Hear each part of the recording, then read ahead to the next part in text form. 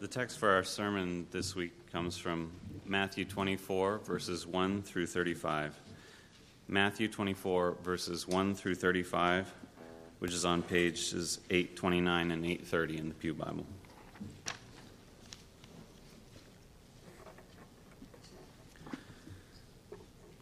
Jesus left the temple and was going away when his disciples came to point out to him the buildings of the temple. But he answered them, "You see all these, do you not? Truly I say to you, there will not be left here one stone upon another that will not be thrown down." As he sat on the Mount of Olives, the disciples came to him privately, saying, "Tell us, when will these things be, and what will be the sign of your coming and of the end of the age?" And Jesus answered them, "See that no one leads you astray. For many will come in my name, saying, 'I am the Christ,' and they will lead many astray. And you will hear of wars and rumors of wars. See that you are not alarmed, for this must take place, but the end is not yet. For nation will rise against nation, and kingdom against kingdom, and there will be famines and earthquakes in various places. All these are but the beginning of the birth pains. Then they will deliver you up to tribulation and put you to death, and you will be hated by all nations for my name's sake. And then many will fall away and betray one another and hate one another, and many false prophets will arise and lead many astray. And because lawlessness will be increased, the love of many will grow cold.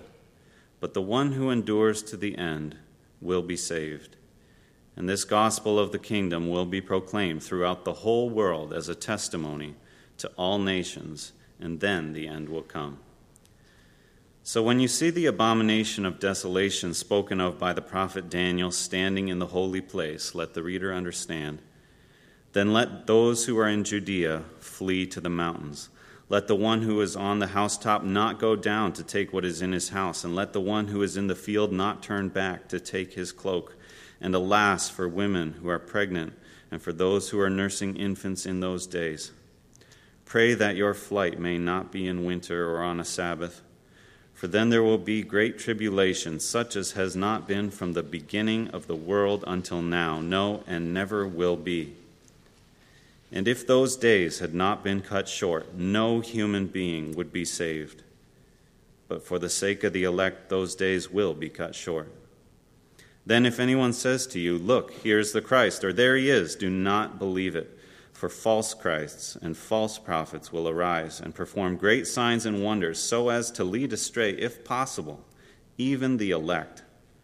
See, I have told you beforehand. So if they say to you, 'Look, he is in the wilderness,' do not go out. If they say, 'Look, he is in the inner rooms,' do not believe it. For as the lightning comes from the east and shines as far as the west, so will be the coming of the Son of Man. Wherever the corpse is, there the vultures will gather. Immediately after the tribulation of those days, the sun will be darkened, and the moon will not give its light, and the stars will fall from heaven, and the powers of the heavens will be shaken. Then will appear in heaven the sign of the Son of Man, and then all the tribes of the earth will mourn, and they will see the Son of Man coming on the clouds of heaven with power and great glory. And he will send out his angels with a loud trumpet call, and they will gather his elect from the four winds, from one end of heaven to the other.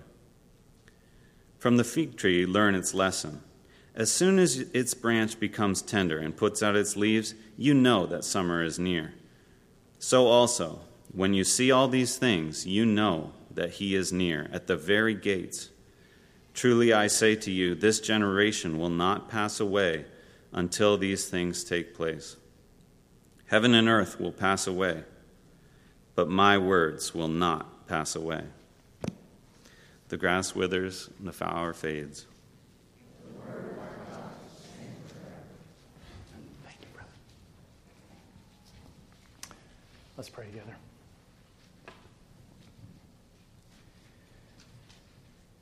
Lord Jesus, with the verse 35 still ringing in our ears, would you grant that on both sides of this pulpit, your word would be handled and received and understood and treasured and submitted to for what you declare it to be. Greater than heaven and earth. The word that will not pass away. I'm not sure I understand what that means. But I want to submit to it in every way as I preach. And I want my brothers and sisters to be eager to submit to it as they worship you on their side of the pulpit. And we pray, Lord, that you would grant that those who are not yet your people would be converted even this day under the power of your word, as the truth about you is made known in the power of the Spirit. And we pray in your name. Amen. Friends, we live in a very dangerous age, an age of very great peril. And at one level we understand that. We understand that the very air that we breathe, as well as the relationships we have, are capable of bringing dangers to us that destroy us. These dangers can enter our lives invisibly and almost imperceptibly and therefore be unrecognized. But their small beginnings don't last long. Unless they are checked, the contagion of these invaders spreads. And not only does it overwhelm every part of us, but then the way it works is, and it always works this way, it not only overwhelms our system, as it were, but it then harnesses our entire system to reproduce after its own kind, so that we become not only recipients of the contagion, but we then become a contagion ourselves, and we spread it. I'm not talking about Ebola. I'm talking about a contagion that is far more deadly, far more lethal. I'm talking about an outbreak that has infected every continent and every nook and cranny and instant of history, and that, left to our own power, we are unable to contain. I'm talking about a contagion, the least serious of whose consequences is death. I'm talking about false teaching. As Jesus takes his last few steps toward the cross in Matthew 24, he has a teaching agenda, really across Matthew 24 and 25. It's called the Olivet Discourse. It's the last extended block of teaching in Matthew's gospel. It is the last block of Jesus' extended teaching before his crucifixion, as Matthew records it, and its purpose is therefore very important for us to see. And it has a focus about how to live between his first coming and second coming. His teaching agenda across these two chapters is to equip his disciples to live, not merely to survive, but to thrive in the age between his first and second coming, which, in case you hadn't checked your calendar, is the age that we inhabit. So Jesus' teaching across these two chapters is very relevant to each of us and will be relevant until his return. And his goal is to equip us to persevere in faithfulness to him through this age. And so, as a result, there's a bunch of different critical strands in this block of teaching that he emphasizes over and over again. And this morning, I'm just going to pick one out. We'll do the rest of them in the next sermon. I know some of you actually believe that, but we will. We will endeavor to do the rest of them in the next sermon. But this morning, I just want to pull one strand out because it's so important and so pervasive, and that's the strand of what Jesus has to say with respect to false teaching. And so this morning we'll do that under three headings. First, the truth about false teaching. Secondly, the triumph of the truth. And third, treasuring the truth. We'll finish up with two pastoral implications that grow out of what we do earlier in our study. So let's think first about the truth about false teaching and just be very sober about this. And I just plead with you, do not think that this church is safe. Do not think that I am safe. Please. You know what Paul says to the Galatians in chapter 1? If we, speaking of himself, or an angel from heaven, should come and preach to you a gospel contrary to the one that you received, don't listen.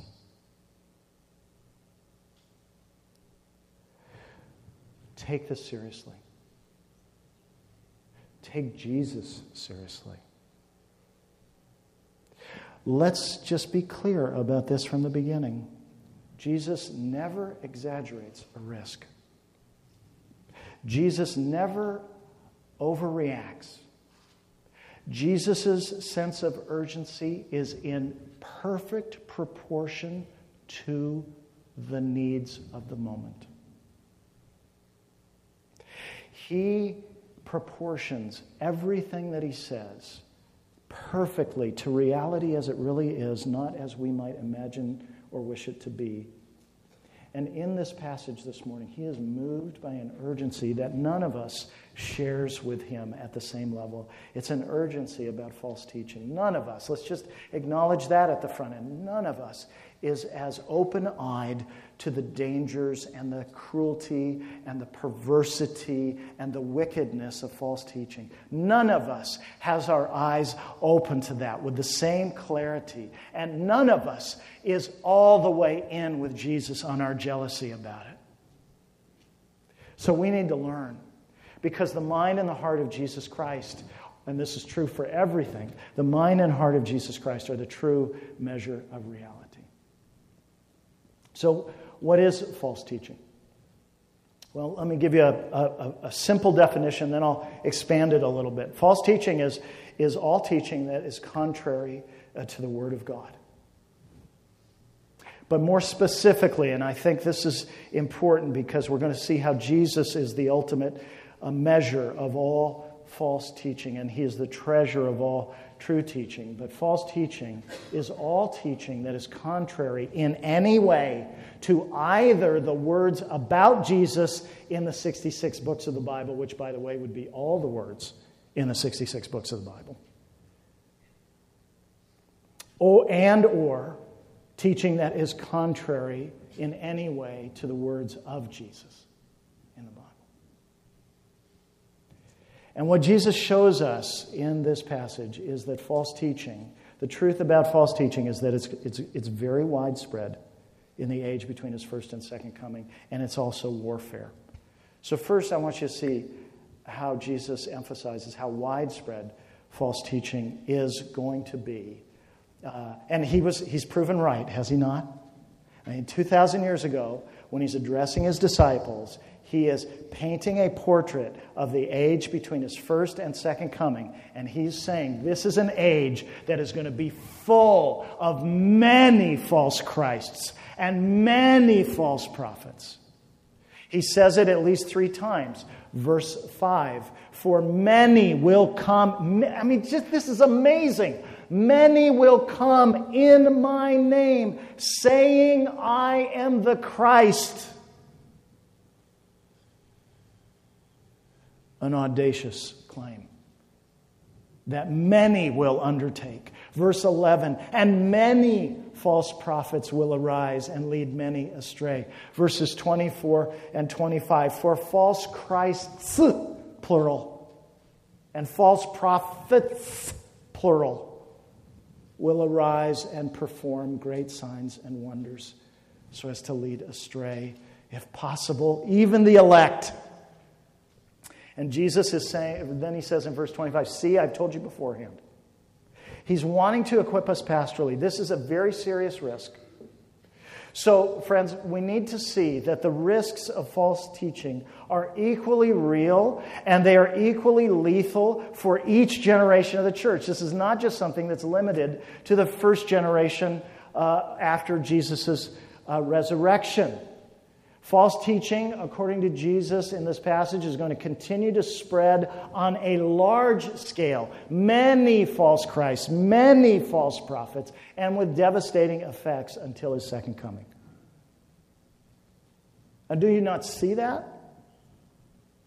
You see the same things I do. Beloved, when you look at the rest of the New Testament, the entire rest of the New Testament is full of warnings about false teaching. I mean, full. This is not a theme that is isolated in one or two epistles. It is spread across the entirety of the New Testament. And when you see how the Holy Spirit has allocated the space, the real estate, the territory, if you will, of the New Testament, and the prominence of this theme in the New Testament, the minimum we should conclude from that is that we need to be very, very attentive to this subject. So our eyes need to be wide open. And what we discover when we think about what Jesus is saying in Matthew 24 is that false teaching is warfare. You know, if you just think about it as it's just a mistake, it's an unwitting error or imperfection in our theology or in our belief structure, if that's how you think about false teaching, your understanding of false teaching doesn't line up with the way Jesus describes it here. He is describing it not in terms of unwitting errors. He's talking about it as intentional strategies. False Christs who come to lead people astray. False prophets who come to lead people astray. See, this is intentional activity. What false teaching is, friends, is an act of sabotage. It's an act of kidnapping. It's a kind of spiritual kidnapping. It's spiritual terrorism. We don't think of it that way, but it is that way. False teaching, false teachers, false prophets, false Christ. Here's the agenda that is operating for them according to Jesus. It is to lead people astray. And not just a little bit off. What Jesus is talking about is to lead them into hell.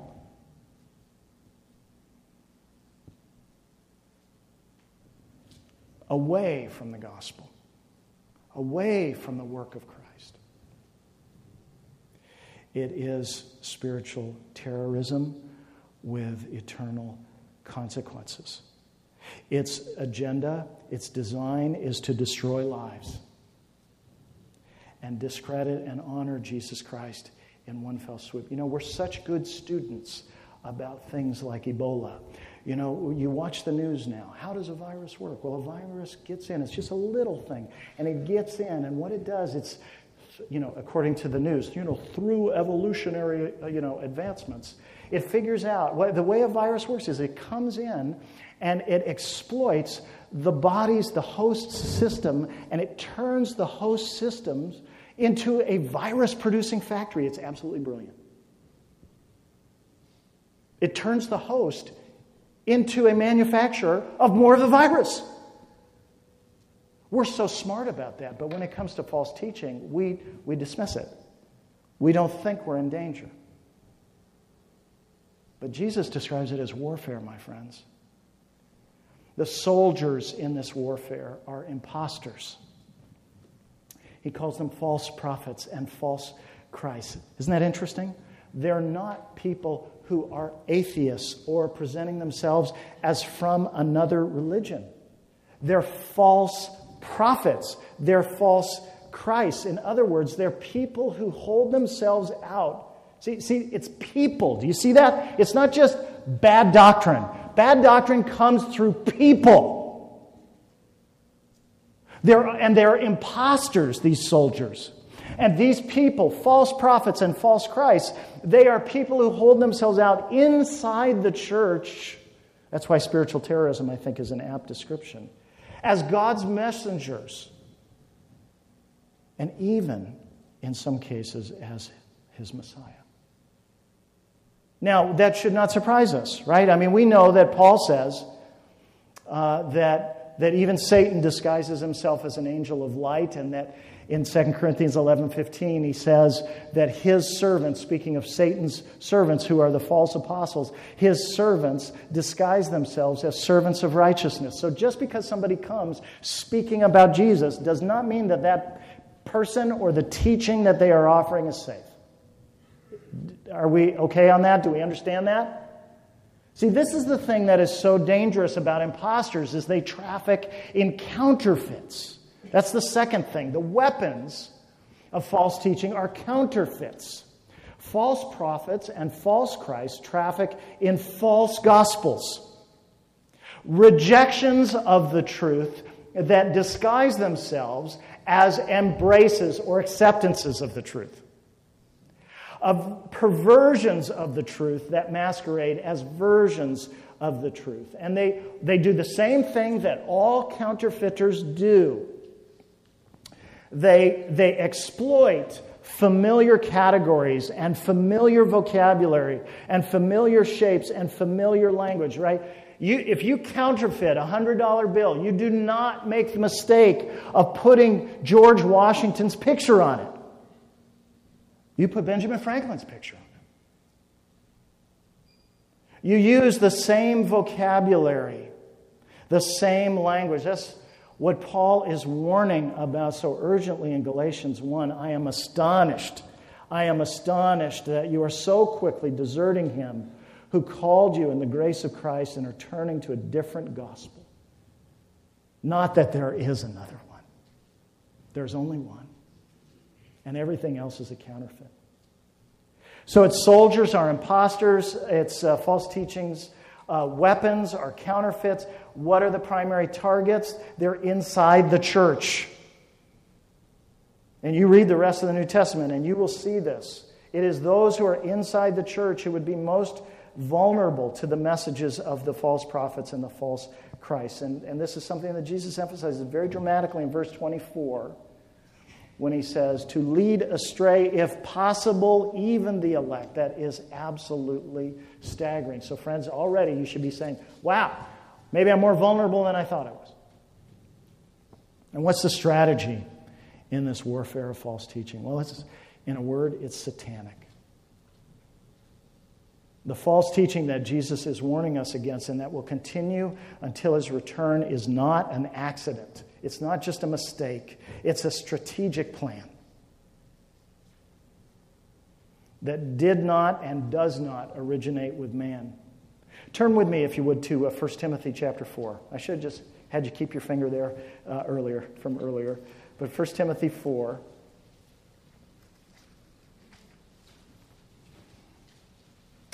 And I just want you to see the first verse.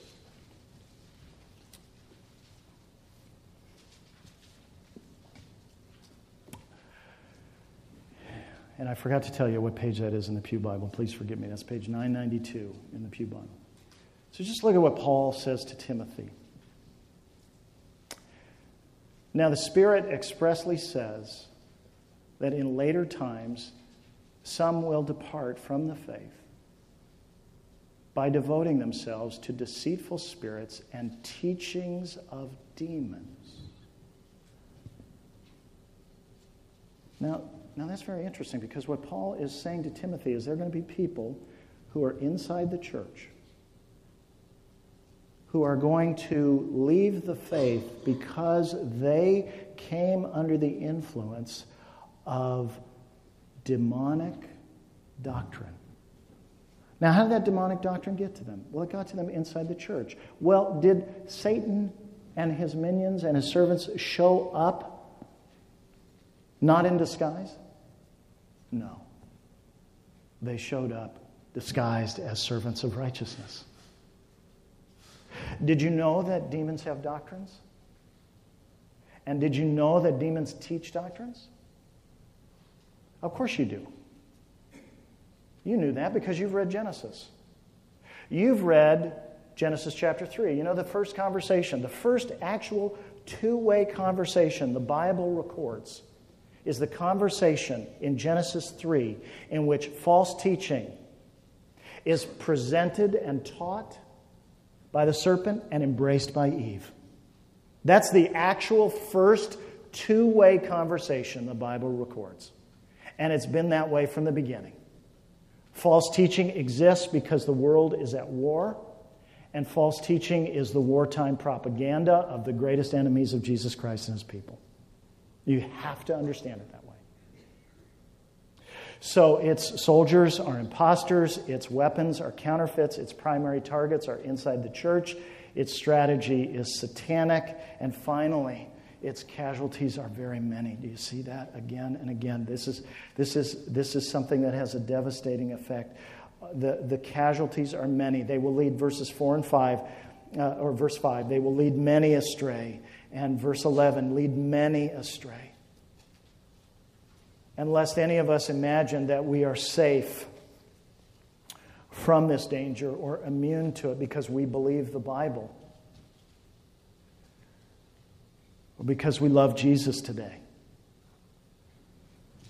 that somehow we are, on the basis of our own good decisions or the church that we're in or the kinds of books that we read, that we are beyond the danger of succumbing to false teaching. Lest we think that way, I want to encourage you to turn back to Matthew 24, and I want you to look at verse 4 again with me very carefully.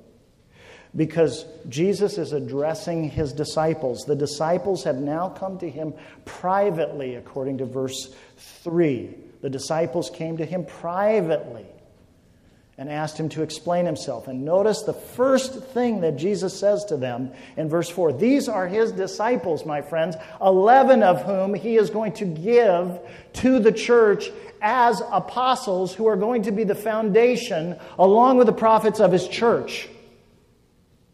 Ephesians 2:20. And look at what He says to these foundation stones. See that no one leads you astray. Friends, if Jesus does not assume that His apostles are immune to the danger of false teaching, then how much more seriously does each of us need to take that danger? It is a sobering warning, is it not? But it's not the only thing that Jesus tells us about this age between His first and second coming. It's not the only thing that Jesus tells us about false teaching in this age between His first and second coming, because He also tells us very beautifully and wonderfully not simply the truth about false teaching, but He talks to us about the triumph of the truth. Look at verse 35 with me. This verse is just so, it's just staggering. It's so big. Verse 35. Heaven and earth will pass away, but my words will not pass away. I wish I understood what that means. I've been thinking about it all week. And the minimum that says is that one day all false teaching will be brought to an end. All false teaching will fail. But Jesus' true teaching will triumph. His teaching will triumph. It will triumph first in history. And because it will triumph in history, ultimately, it will triumph and must triumph in our hearts in the present. It's a massive promise that the heavens and the earth are going to be rolled up like a garment. They're going to be changed like an outfit of clothes. And what's going to remain is Jesus' words. Jesus' teaching, everything that we think about as stable. I mean, you and I look at Mount Everest and we think you could never move that. That'll never change. And we look at the promise of Jesus or the command of Jesus and we think, can I really trust that? And what Jesus is saying is that one day, Mount Everest is going to be gone. The Pacific Ocean is going to be gone. The Milky Way galaxy is going to be gone. It's just going to be rolled up. It's going to be rolled up like a change of clothes. And it's going to be replaced by the new heavens and the new earth. But you know what's not going to change? My words. Now, Jesus is telling us, he's making a promise there about the way history is going to play out. And Jesus is promising us, friends, that one day, the day is coming when all false prophets, when all false Christs, and when all false gospels will be exposed and conquered and brought to their eternal end.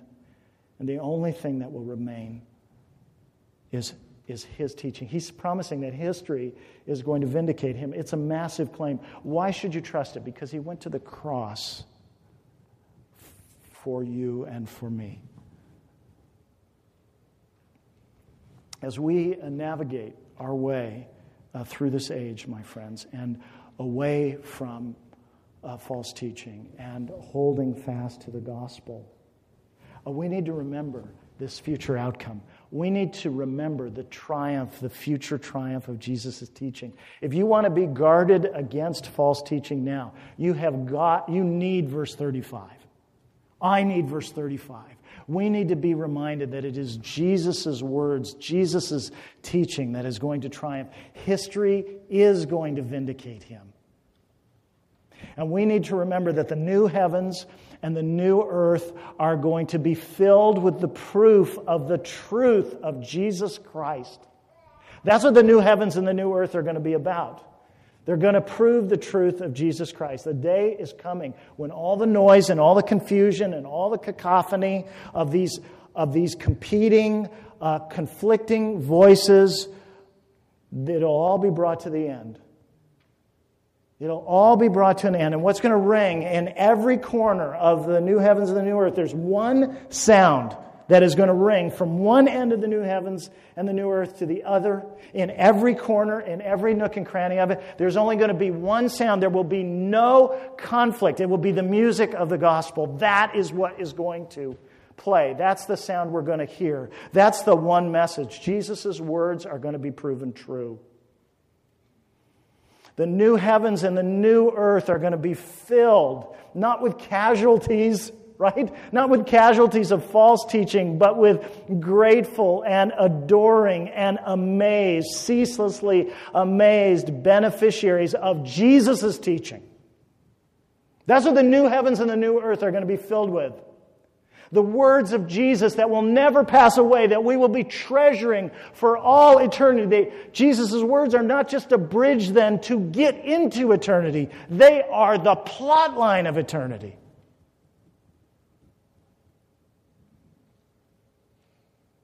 The worship in heaven, in the new heavens and the new earth, is going to be the fruit, our response to the plan of God. You know, there's a demonic war plan to destroy the people of Christ and to lead people astray. But in the new heavens and the new earth, we are going to be celebrating.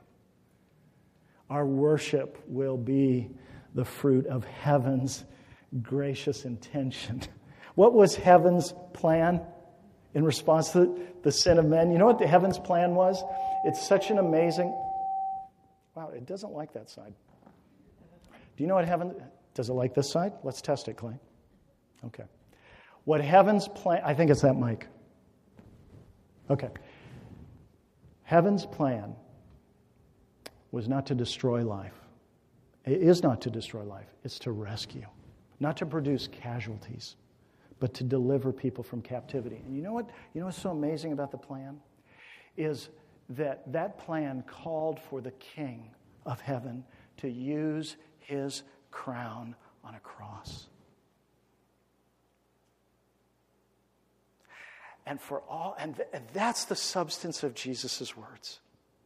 Those words are either going to remind us of what was promised ahead of time and foreshadowed, or what He Himself promised. Those words are going to remind us of what He fulfilled. Those words are going to remind us of everything that He accomplished. And it will all be about this King who used His crown on a cross for us. That's what the new heavens and the new earth are going to be full of. In verse 35, you know what Jesus is promising us, friends?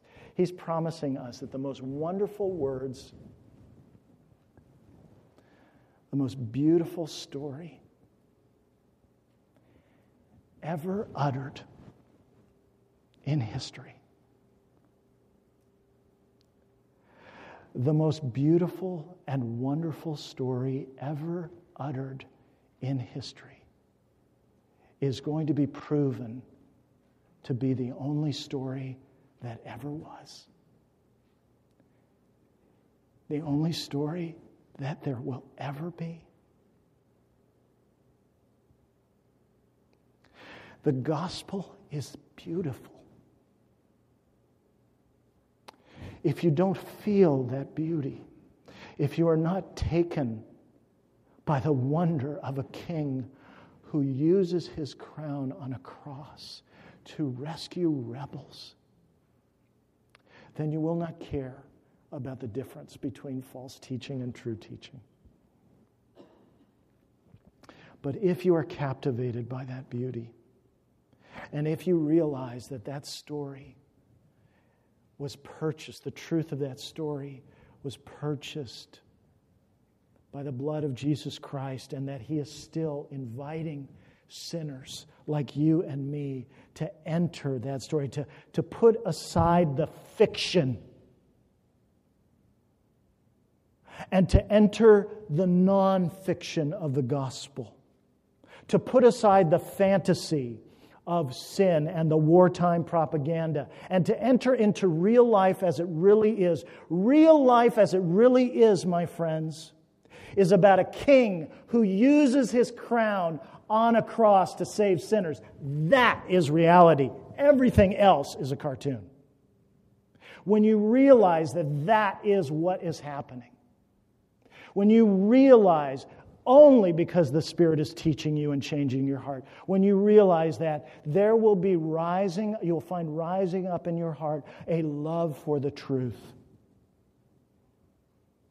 And that healthy embrace of the truth will protect you and will insulate you, but you'll need to keep feeding on it. But that all flows from Jesus' own promise of the future triumph of His teaching, my friends. He's going to win. There will be no other prophet but Jesus Christ. There is only one Christ, Jesus of Nazareth. And history will prove His identity. That's the future triumph of the truth, but there's also the present triumph of the truth in our hearts. And I've kind of bled over into that section. Please forgive me. I get kind of carried away. You know, I do these outlines and they're like rigid boundaries between ideas. And then I start preaching them and the levees all break. Okay, so the triumph of the truth, kind of two dimensions. Jesus sets that future triumph of His truth before us. That's the anchor, right? We need to trust Him for that. I mean, why would you ever trust that promise? I mean, he sounds like a crazy man. He's either a crazy man, a liar, or he's God. It's the only way to explain verse 35. And what draws you out to trust Him is what He did for His people. Okay? And now in the present, here we are on this side of the cross. How is it that we now live until the second coming, protected against and rejecting false teaching and embracing true teaching? Well, here's how I would summarize it. I would say that our no, beloved, our no to false teaching, to all false teaching, will only be as strong as our yes is to all of Jesus' teaching. So your no to false teaching will only be as strong as your yes to Jesus' teaching. And every single yes by which our hearts embrace the truth about Christ is an echo. For the Christian, it's an echo of the yes of Jesus' heart in embracing our crisis, in His willingness to embrace not only our nature but also our need. The yes of our embrace of Jesus' truth is an echo. It's derivative from Jesus' yes in coming to seek and save that which is lost. His yes to being incarnate. His yes to being born under the law. His yes to submit to sinners. His yes to fight temptation. His yes to fulfill the law. His yes to become obedient to the point of death. His yes to the cross. His yes to enter the tomb. His yes to resurrection and to bring His people with Him. His yes to His exaltation and to pour out the Holy Spirit from heaven. Every yes of ours to the truth about Jesus echoes His yes for us. You see, if you only think about this as an intellectual issue, you haven't gotten it. And I'm afraid that's how we think about false teaching. We think about it as like just a rigidly doctrinal thing. And believe me, if you've talked to me for longer than 2 seconds, you know how much I love doctrine. But I love doctrine because I love Jesus.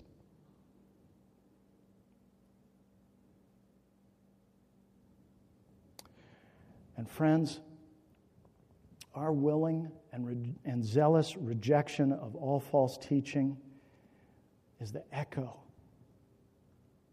of His willingness to be rejected in our place on the cross. The line between true teaching and false teaching is about the gospel. You know, it's the cross, really.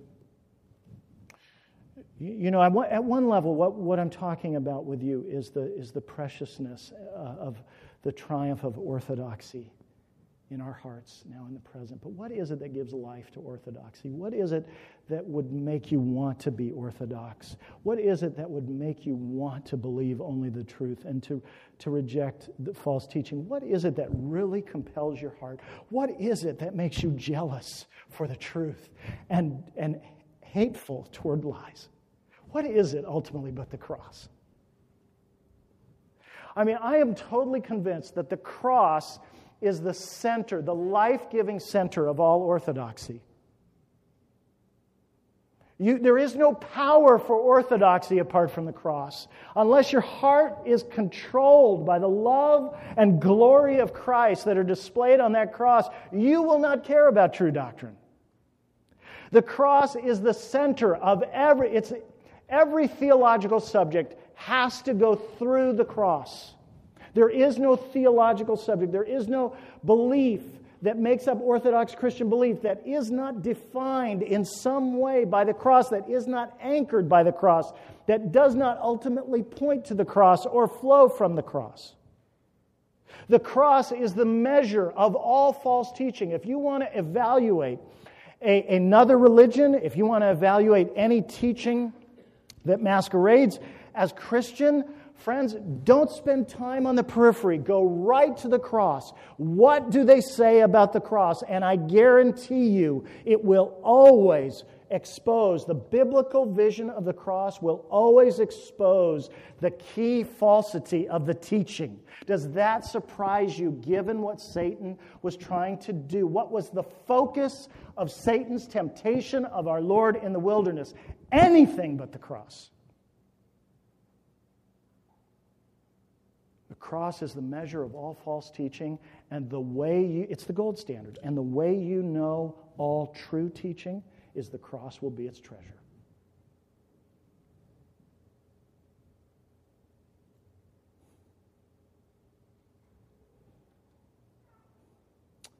Think about the cross.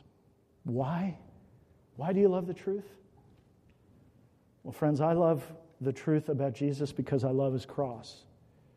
And I love His cross because of what His love undertook and accomplished for me there. And not only for me, but all who trust in Him. All right, listen to what Paul says in 2 Corinthians 5, 14 and 15.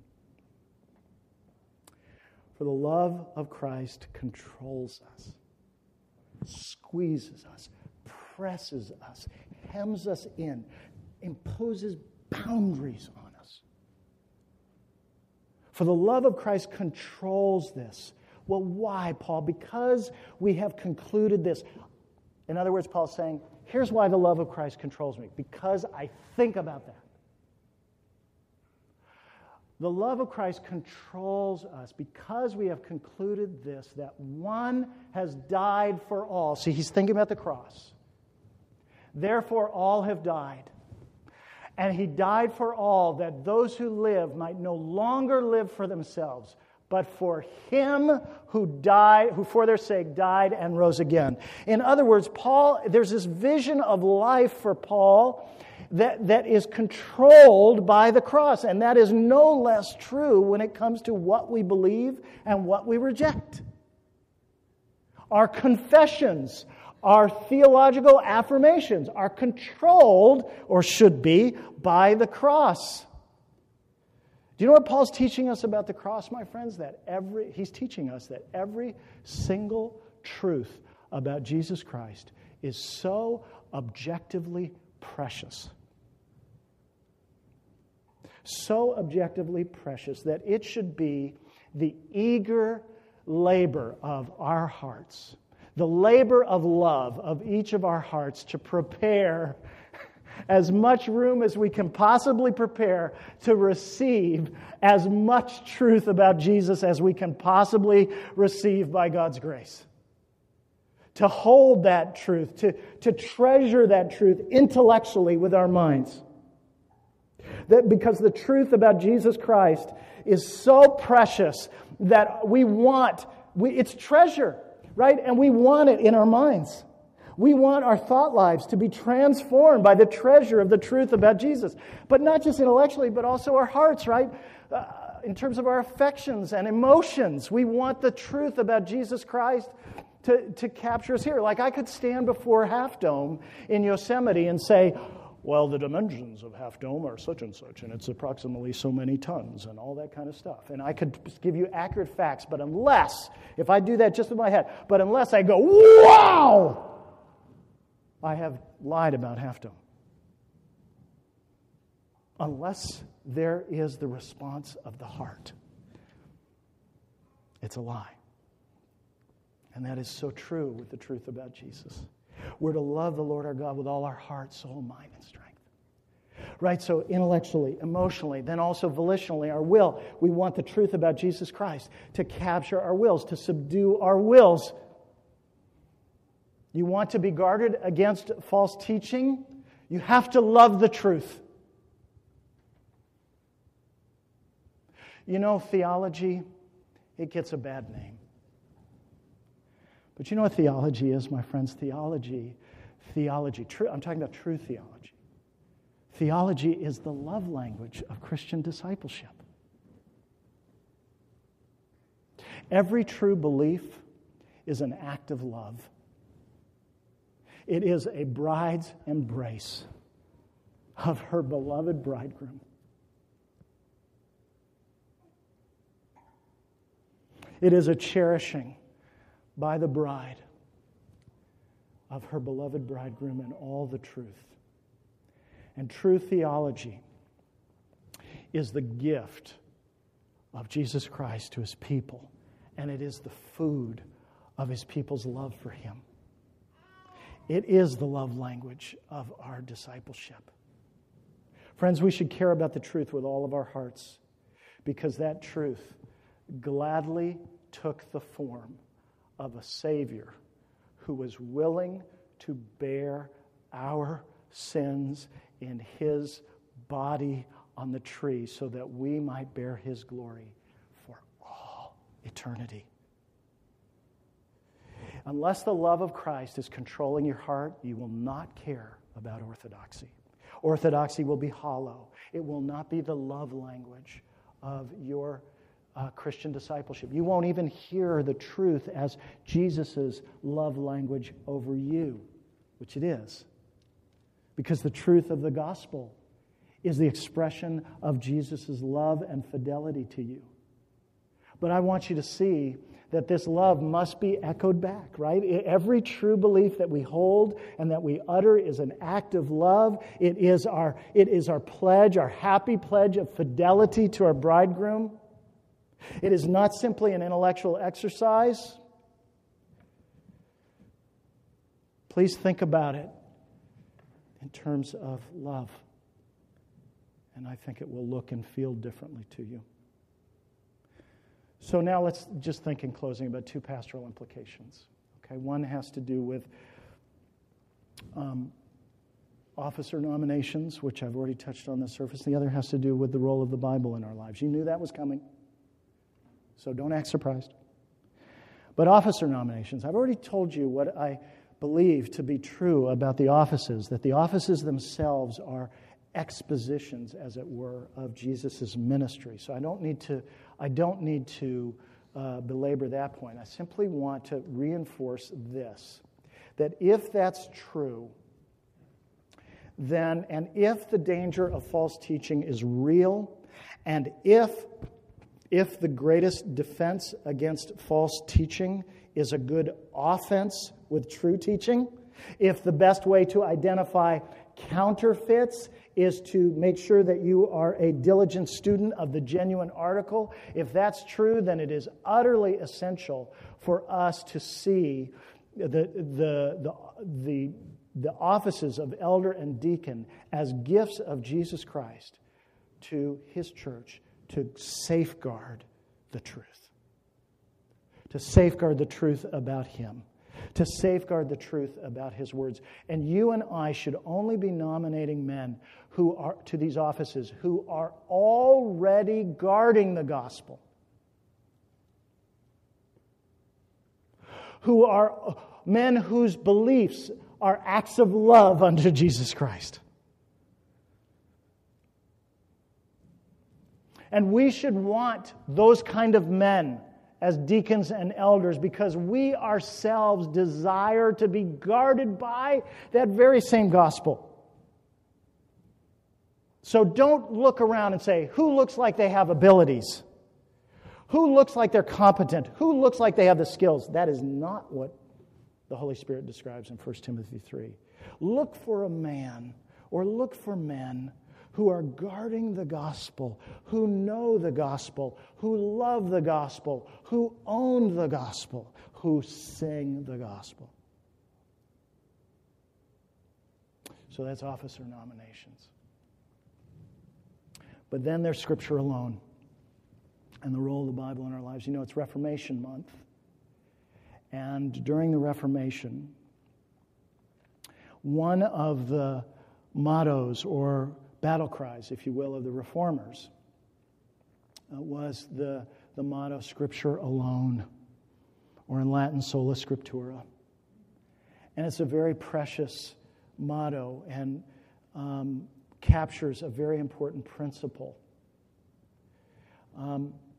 And again, here we go, right? I mean, you and I have heard it said that the best defense is a good offense, and that the best and really only way to train somebody to identify counterfeits is to train them to study the genuine article. Well, when it comes to false teaching, I have to state it even more strongly. The only defense is a good offense, and the only way to identify counterfeits is to study the truth.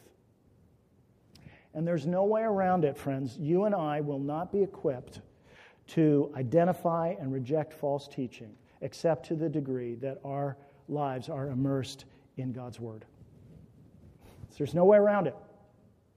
Because the Jesus you love is the Jesus who is given to you through the Scriptures.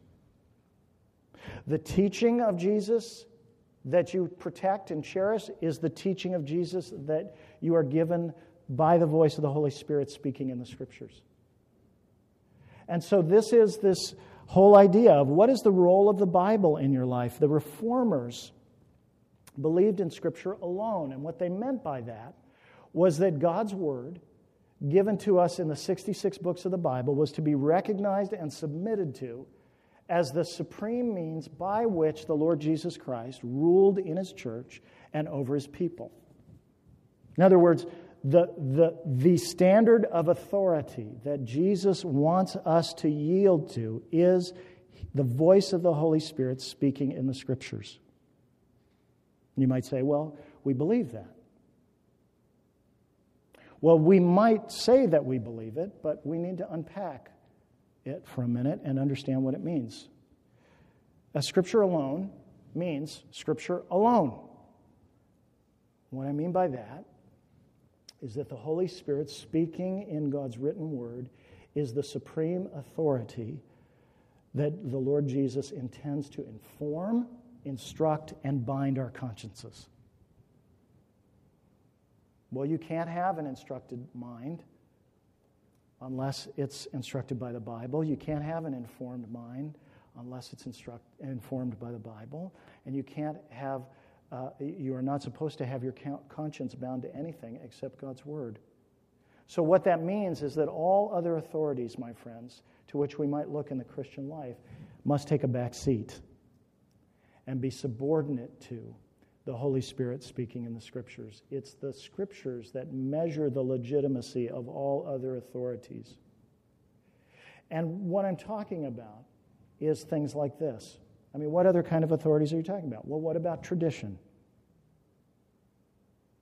What about confessions like the Westminster Standards, which I love? I mean, I love the Westminster Standards.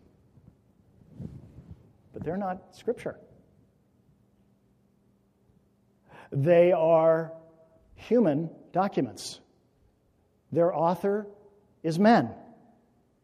The Westminster Confession of Faith, the Westminster Larger Catechism, the Westminster Shorter Catechism, all of which I have tattooed on my back. No, just kidding. I love them, but they are beneath Scripture. I once had a friend tell me, a professor at Covenant Seminary, he said, Mike, the Westminster Standards are just an advertisement for the Bible. So is every book you read by your favorite Christian author. So is every sermon you hear from your preacher of choice. So is every talk you hear. So is all these things. They are subordinate to the voice of God speaking in the Bible. If they are not, my friends, traditions are subordinate to Scripture, right? Your private impressions and spirits. I think this is a really big thing for people. People will all the time say, God told me this. Oh, be careful.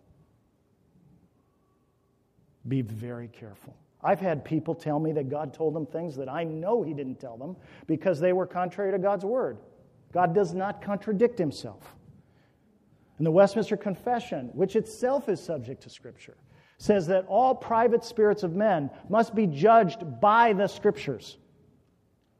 And you cannot do that unless you're reading your Bible and thinking about it.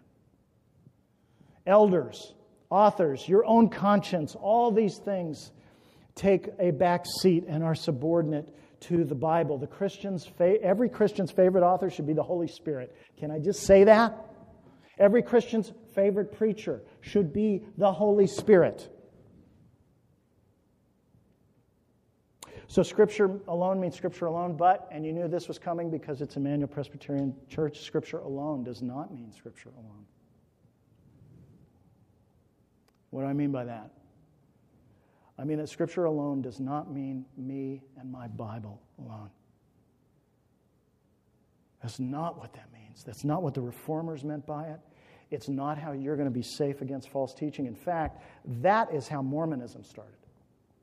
Me and my Bible alone. That's how Joseph Smith went down the trail into Mormonism. Him and his Bible alone. That is not safe. You cannot cordon yourself off from all other input, from all other instruction, from all other correction. And we know that Scripture alone does not mean you and your Bible alone or me and my Bible alone. We know it doesn't mean that because it's very plain when you actually look in the Bible that the Bible teaches us that Jesus Christ, or that Scripture itself envisions that Jesus Christ is going to govern His people and mediate His authority over His people in His church by His Word at multiple levels. First, He's going to do it through the individuals interaction with the Scriptures. And that's true. But that's where most people stop. And you can't stop there if you want to be safe from false teaching. There's a second level, which is that Jesus exercises His authority through His Word as we are embedded in a community, the present community of His church. So you and I adhere to Scripture alone to the extent that we are listening to the voice of the Holy Spirit speaking in the Scriptures. And sometimes we're taught how to listen to it and to recognize it through the teachers and the pastors and the leaders and the officers that Jesus Himself has given to His church. And then there's a third level, which is historically, which is to recognize that Jesus has spoken to His church through the voice of the Holy Spirit in the Scriptures across the ages.